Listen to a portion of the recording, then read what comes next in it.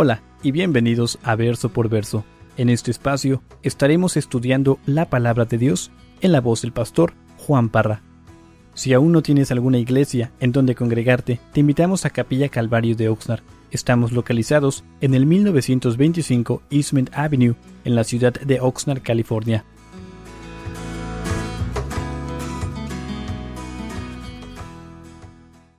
Capítulo 10, déjenme llegar ahí. Y dice así la palabra del Señor.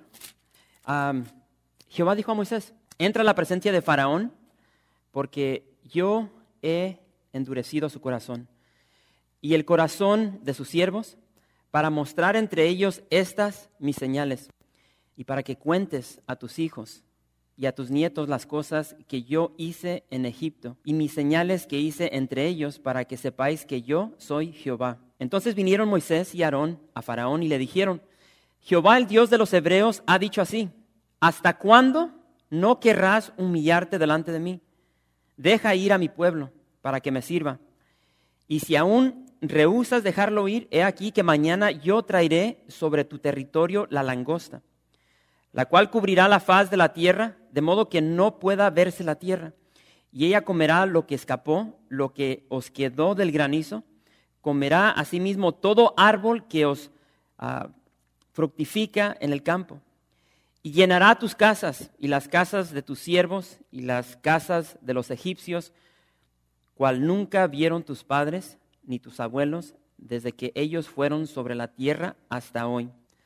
Se volvió y salió de delante de Faraón. Hermanos, Dios sigue hablando a su siervo Moisés con el propósito de revelarse Dios, de revelarse Jehová a Faraón y en sí a toda la nación de Egipto. Y curioso porque, hermanos, nada cambia. El día de hoy, en sí, antes del servicio estuvimos orando con los ancianos y me encantó la oración de nuestro hermano Raúl. Compartía de que, somos siervos y nosotros, tal como Moisés, el día de hoy Dios nos usa, somos esos instrumentos para hablarle a la gente sobre quién Dios es. Entonces, en pocas palabras, nosotros somos como Moisés. Somos una portavoz para hablar lo que Dios ya ha hablado a través de su palabra. Y hermanos, eso es asombroso. Lamentablemente muchas veces no hablamos lo que tenemos que hablar, no vivimos el estilo de vida que tenemos que vivir, que glorifica a Dios. Pero regresando aquí, realmente es increíble lo que Dios puede hacer con un corazón dispuesto. Ahora pregúntate en esta noche, ¿cómo está tu corazón? ¿Qué tan dispuesto está para servir a Dios? Lo cierto es de que podemos ver lo que Dios hizo a través de la vida de Moisés, un corazón dispuesto, sometido y obediente. Entonces, cuando nosotros, tal como Moisés, nos sometemos al señorío de Dios y somos obedientes, hermanos, Dios puede alcanzar lo inalcanzable. Y lo cierto es de que todos tenemos familiares que no conocen del Señor. Todos tenemos amistades. Tal vez tú estás aquí y tienes un esposo que no llega a la iglesia. Tal vez tienes una esposa que no llega a la iglesia. Tal vez tienes hijos que andan bien perdidos en el mundo. Dios nos puede usar para alcanzar a aquellas personas que necesitan luz, que necesitan esperanza y salvación. Y lo cierto es de que Dios sigue confirmando el corazón rebelde, endurecido de Faraón. Entonces yo te pregunto en esta noche, ¿cómo respondes tú a la voz de Dios? Porque, Dios nos habla. Cada vez que tú abres la Biblia, Dios te habla. Siempre he dicho de que la palabra de Dios son 66 cartas de amor para ti. Cuando Dios te habla, ¿cómo respondes? ¿Cómo respondes a la voz de Dios? ¿Endureces tu corazón con soberbia o te humillas? Vemos aquí de que Dios fue directo con Faraón y Dios sigue siendo directo el día de hoy con nosotros. Y Dios le preguntó: ¿hasta cuándo no querrás humillarte delante de mí? Y creo que Dios nos hace esa misma pregunta a muchos de nosotros en esta noche. ¿Hasta cuándo no querrás humillarte delante de mí? Y hermanos, lo cierto es de que seguimos viendo la gracia, la misericordia de Dios sobre Egipto, sobre su pueblo. Dios le vuelve a advertir a Faraón sobre la consecuencia de no obedecer su palabra. Y creo que todos hemos conocido la consecuencia de desobedecer a la palabra de Dios. Y entonces vemos de que Dios no solamente está hablando a Faraón, no solamente está hablando al pueblo egipcio, también está hablando a los hebreos. Dios agarra parejo y Y vemos de que ambos, tanto los egipcios como los hebreos, pudieron ver el poder y la gloria de Dios. Y es por eso que vemos ese mandato en el verso 2, donde Dios le dice a Moisés que Moisés haga esa aclaración de contar, dice allí, a nuestros hijos, a nuestros nietos, el poder y la gloria de Dios, para que conozcan quién es Dios. O sea, fue un mandato para Moisés, para el pueblo hebreo, pero es lo mismo para nosotros el día de hoy. Escuché una predicación concerniente a nuestros hijos. Para los que tienen hijos, esto es muy interesante. Nuestros hijos van a pasar 16% de su tiempo en la escuela.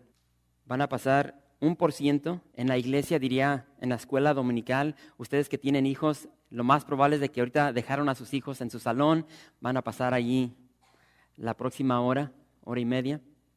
Pero como pueden ver, pasan 83% de su tiempo, ¿dónde? En casa. ¿Qué te habla estas estadísticas? Aquí vemos la importancia de cumplir lo que dice la palabra, de instruir a nuestros hijos en el camino de Dios. Entonces, la mayor parte de la enseñanza que van a recibir nuestros hijos la van a recibir ¿dónde? En casa. ¿Qué están viendo en casa? ¿Qué están viendo en ti, papá, mamá? ¿Qué es el ejemplo, el modelo que ellos están recibiendo de nosotros? ¿Están viendo un hogar cristocéntrico? Un hogar donde se vive la verdad, santidad, pureza. Eso nos debe animar a vivir una vida llena de Jesús. Es por eso que el salmista dijo en el Salmo 127, verso 3, «He aquí, herencia de Jehová son los hijos, cosa de estima el fruto del vientre». Es increíble cómo pasa el tiempo.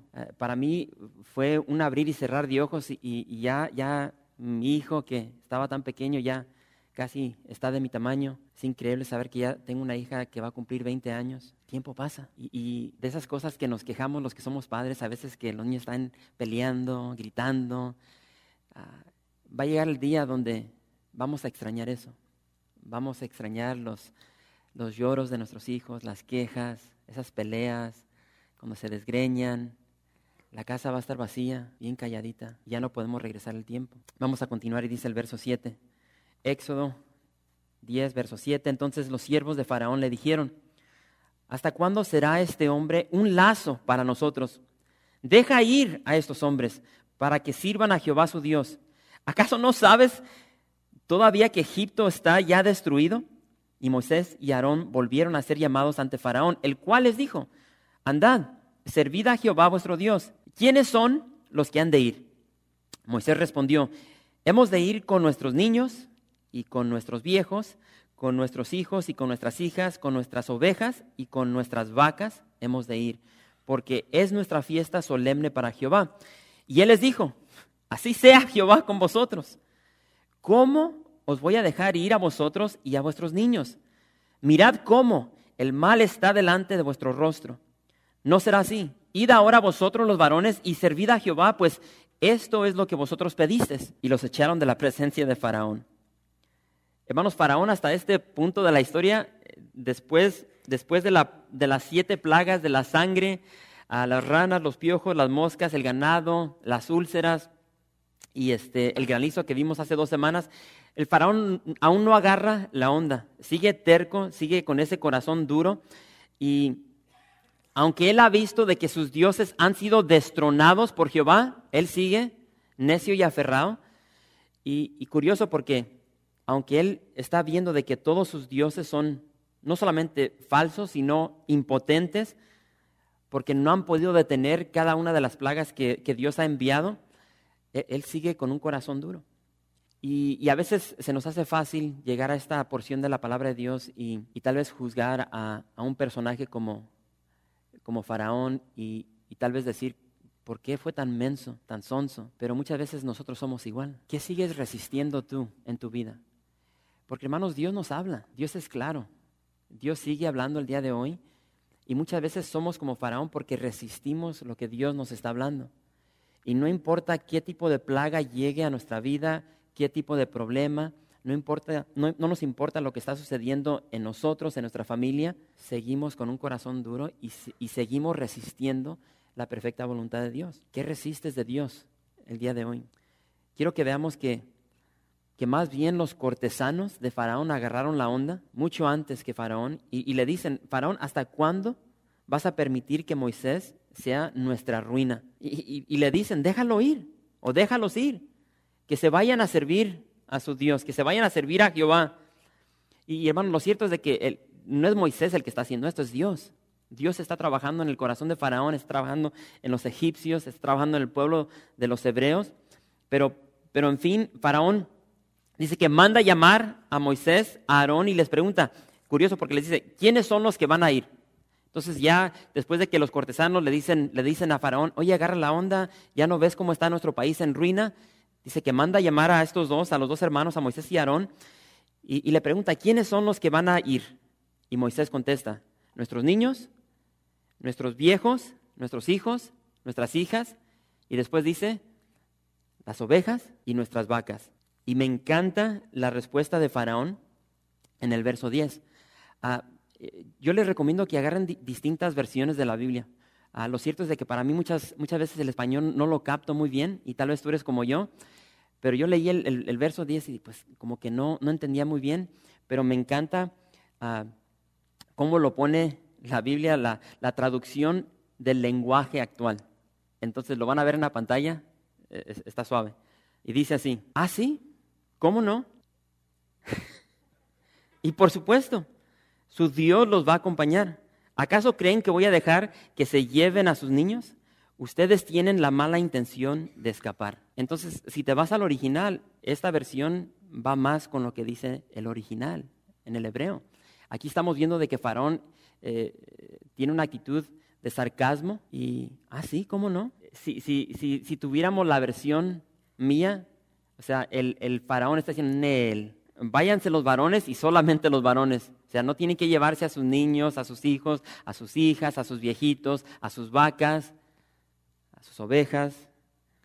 Y hermano, Satanás siempre trata de manipular nuestra forma de adoración. Recuerden de que Dios quería que se fueran con las ovejas, con las vacas. ¿Por qué? Porque iban a adorar a Dios a través de los sacrificios.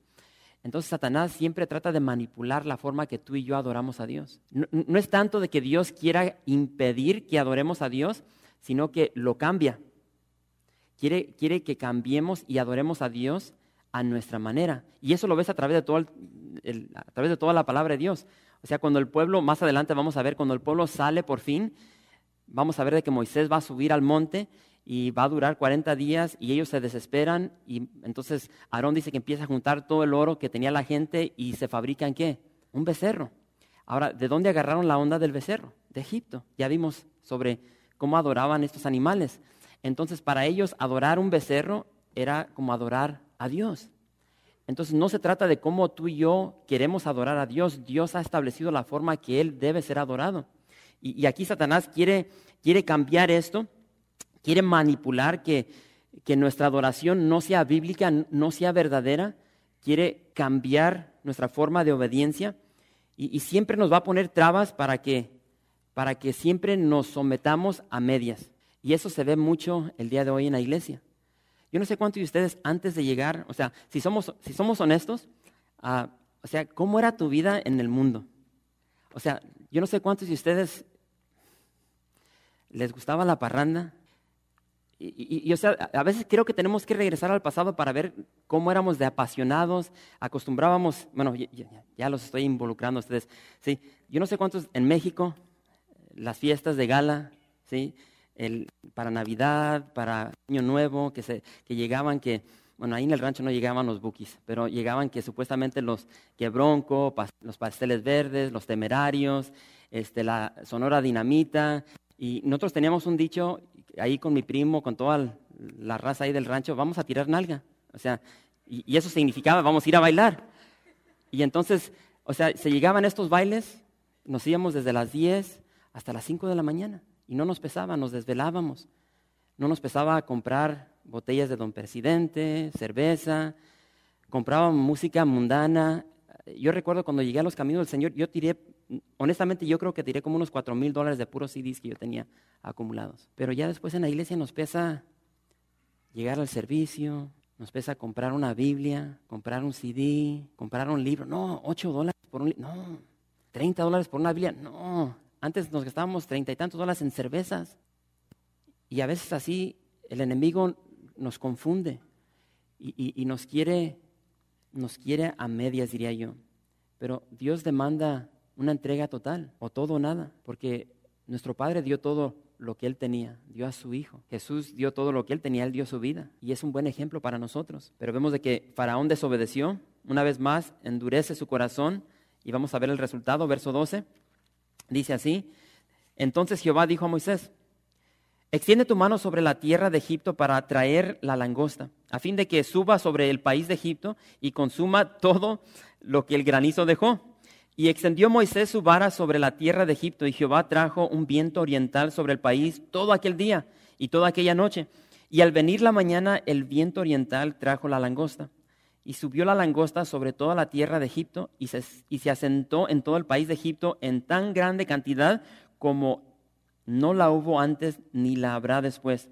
Y cubrió la faz de todo el país, y oscureció la tierra, y consumió toda la hierba de la tierra y todo el fruto de los árboles que había dejado el granizo. No quedó cosa verde en árboles ni en hierba del campo en toda la tierra de Egipto. Hermanos, esta langosta acabó con todo lo que quedó, todo lo que tenía verde el país de Egipto.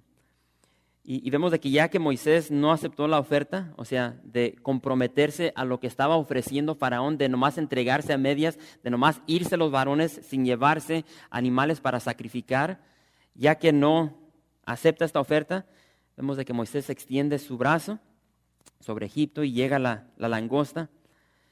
Yo no sé cuántos de ustedes han visto estos animales, son unos animales bien asquerosos. Asquerosos en el sentido cuando los ves así, no sé cómo se dicen, cuando van enjambres. Cuando se han visto, si te pones a leer sobre esto, hermanos, han visto, iba a decir escuelas, pero no son escuelas, son enjambres. ¿Sí son enjambres? Sí. Hermanos, han visto enjambres de este animal que se estiran por más de 100 millas. Y el ruido que hacen cuando van volando y la destrucción, la devastación que hacen cuando llegan a ciertos lugares, son muy conocidos en el Medio Oriente, en África. Entonces, aquí podemos ver la devastación que traen sobre la nación de Egipto. Y dice aquí que los trajo que un viento sopló todo un día y toda una noche trayendo de tierras lejanas esta langosta, demostrando que el poder de Jehová alcanza mucho más allá de la región de Egipto. Tú puedes ver programas en la televisión, programas de Discovery, donde te empiezan a enseñar cómo todas estas plagas pudieron ocurrir de una manera natural, pero, o sea, aquí vemos de que estas plagas están llegando a la orden de Moisés. Y cuando Dios le dice a Moisés, mañana va a llegar esto, y mañana llega. Entonces vemos que por casi 2 días Dios manda un viento oriental y empieza a traer este animalero.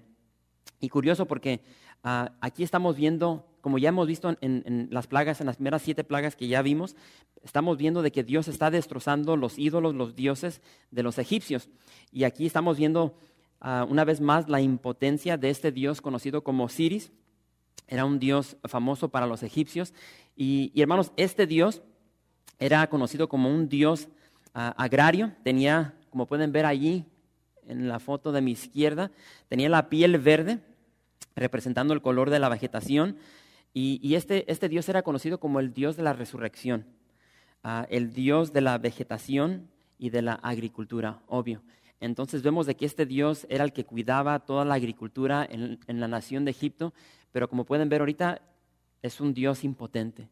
Porque cuando Dios dijo, va a llegar la langosta, no la pudo detener. Entonces vemos una vez más cómo Dios está destruyendo estos dioses que los egipcios habían levantado para adorarlos. Y Dios les está demostrando de una manera misericordiosa, con mucha gracia, les está diciendo que dejen de adorar una estatua, una imaginación de tu mente. Yo soy el Dios verdadero y te estoy demostrando que yo tengo poder sobre, ahora ya con ya son 8 dioses falsos. Entonces, toda la vegetación, hermanos, que había quedado después del granizo, ahora es devastada por las langostas. Y vemos, dice ahí, o sea, dice que se asentó esta langosta sobre todo el país de Egipto. O sea, yo no sé si te puedes imaginar, o sea, salir y ver todas las calles repletas de estos animales. No sé qué tamaño tendrían. Hace 2 años o año y medio que fuimos a Costa Rica, no les miento, estábamos en la piscina y uno de estos animales cayó ahí cerca de donde estábamos y tenía el tamaño de un celular. Ahora imagínate millones y millones y millones de estos animales. O sea, Faraón no agarra la onda. O sea, ya después de ranas, piojos, úlceras, sangre, la plaga que cayó sobre el ganado. Hermanos, muchas veces, repito, somos tercos, no hacemos caso a la voz de Dios, nos dejamos cegar por nuestro orgullo. Y si somos honestos, empezamos a ver ese proceso lento de cómo el orgullo empieza a controlar nuestras vidas comienzan a oscurecerse y el pecado empieza a consumir, diría yo, todo lo verde que hay en nuestras vidas. Empieza a consumir el gozo que hay en nosotros, nuestra familia, nuestro matrimonio, nuestros hijos, simplemente porque somos desobedientes, orgullosos y no obedecemos la voz de Dios. Entonces, me encanta porque Dios a diario nos llama a arrepentimiento. O sea, lo cierto es de que todos pecamos. O sea, todos pecamos, todos tenemos una cierta cantidad de orgullo. O sea, no hay ninguna persona que no sea orgullosa. Todos tenemos orgullo y tenemos que luchar contra eso con la verdad de la palabra de Dios. Pero diario, me encanta porque diario Dios nos da la oportunidad de arrepentirnos y me encanta porque nos advierte del peligro que existe cuando seguimos ese patrón de ser orgullosos. Y lo vemos aquí, le pregunta a Faraón, ¿hasta cuándo no querrás humillarte delante de mí? Entonces, puede ser que tú en esta noche llegaste a la iglesia con una especie de orgullo. O sea, ¿hasta cuándo? Este momento es el mejor momento para arrepentirse, pedirle perdón a Dios. Señor, ayúdame con esta onda de ser orgulloso. Y a veces son cosas tan tontas. Para los que son casados, a veces conocemos lo que es tener una discusión, un problema con nuestro cónyuge por cosas tontas. Pero porque no queremos perder, ahí estamos y nos defendemos, sacamos las uñas. ¿Y para qué? Porque defendemos ese orgullo que hay dentro de nosotros. ¿Hasta cuándo no querrás humillarte delante de mí? Verso 17, y ya merito terminamos.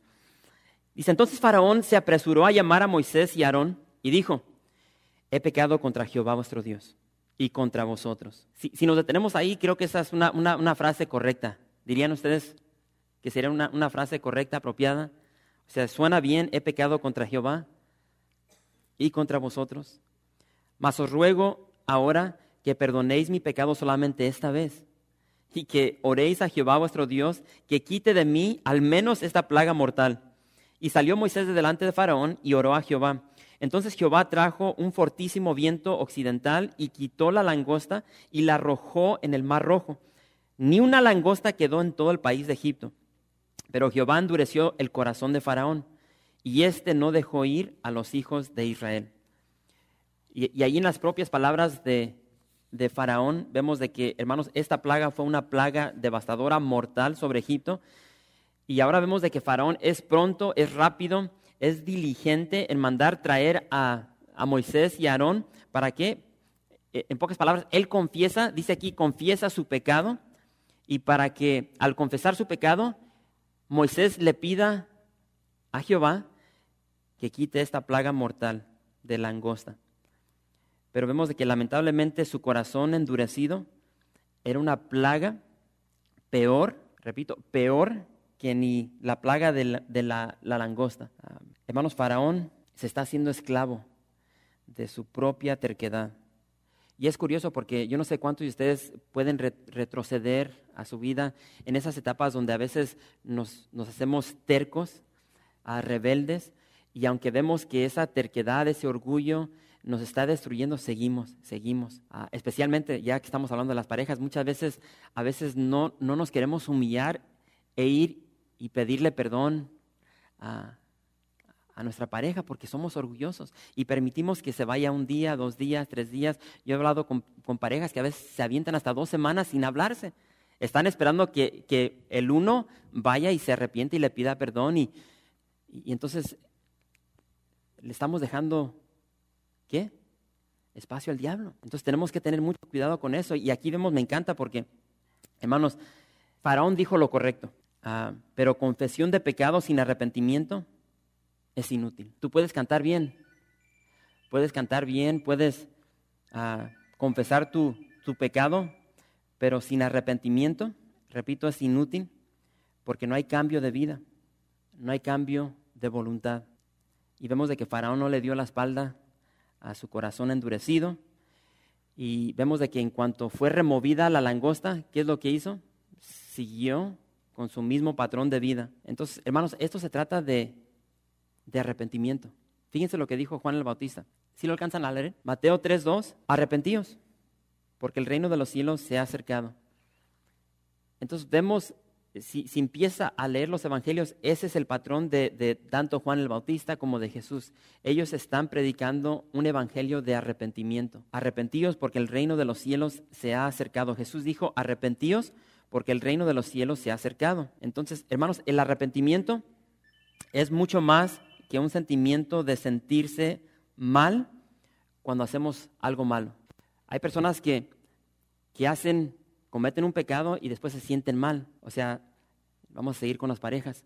Hay cónyuges que son bien mala onda y ofenden, agreden, lastiman, humillan a su pareja y van y le dicen,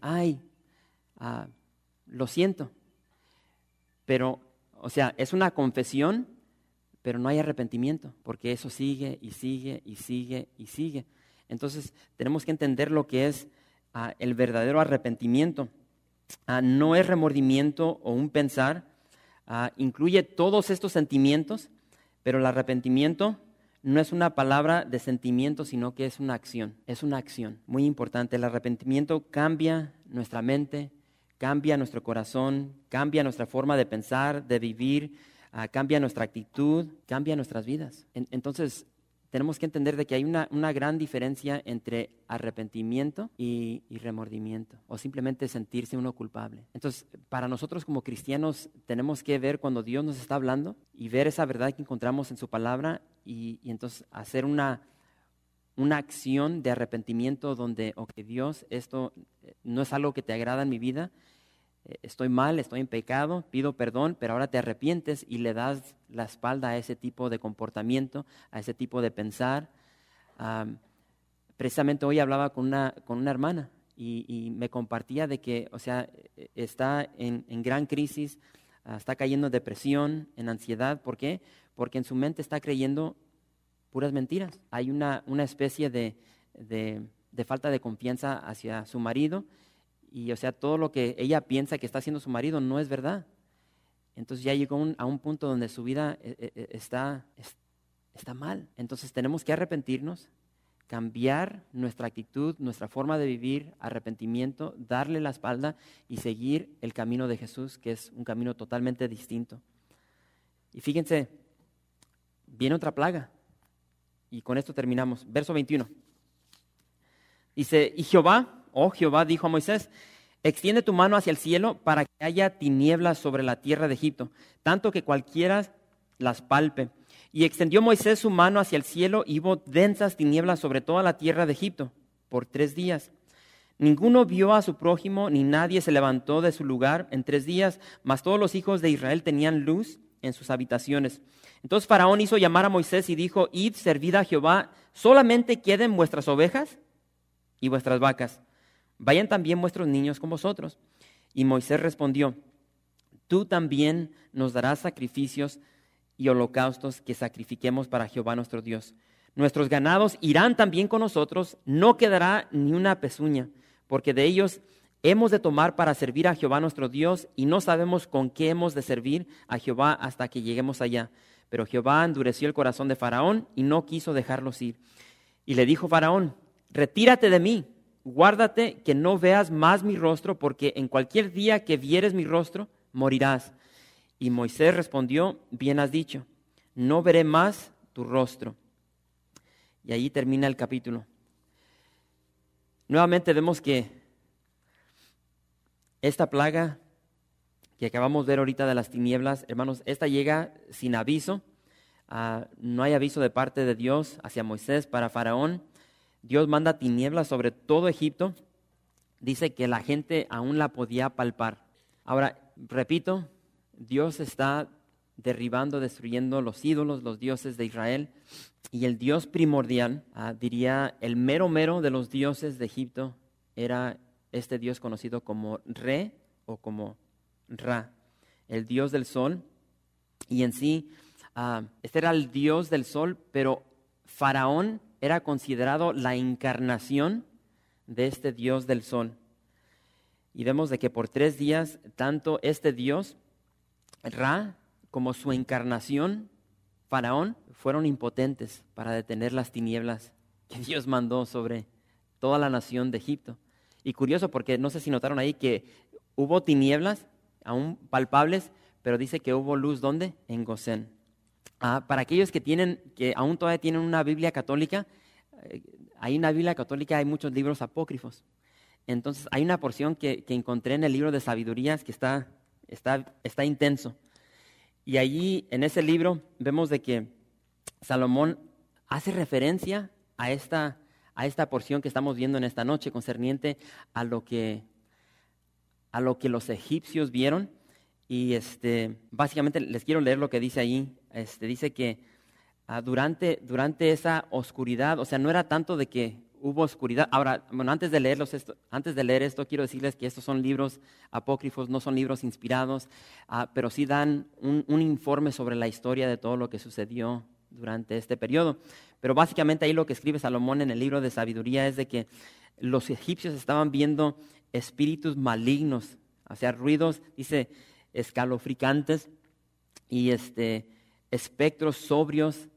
O sea, creo que simplemente, repito, es un libro apócrifo, pero está diciendo Salomón de que se aparecieron muchos espíritus malignos. Entonces, aparte de que estaba bien oscuro y la oscuridad estaba palpable, o sea, este libro menciona de que hubo ahí una especie de espíritus malignos que se les presentaron y creo que fue una experiencia inolvidable para ellos.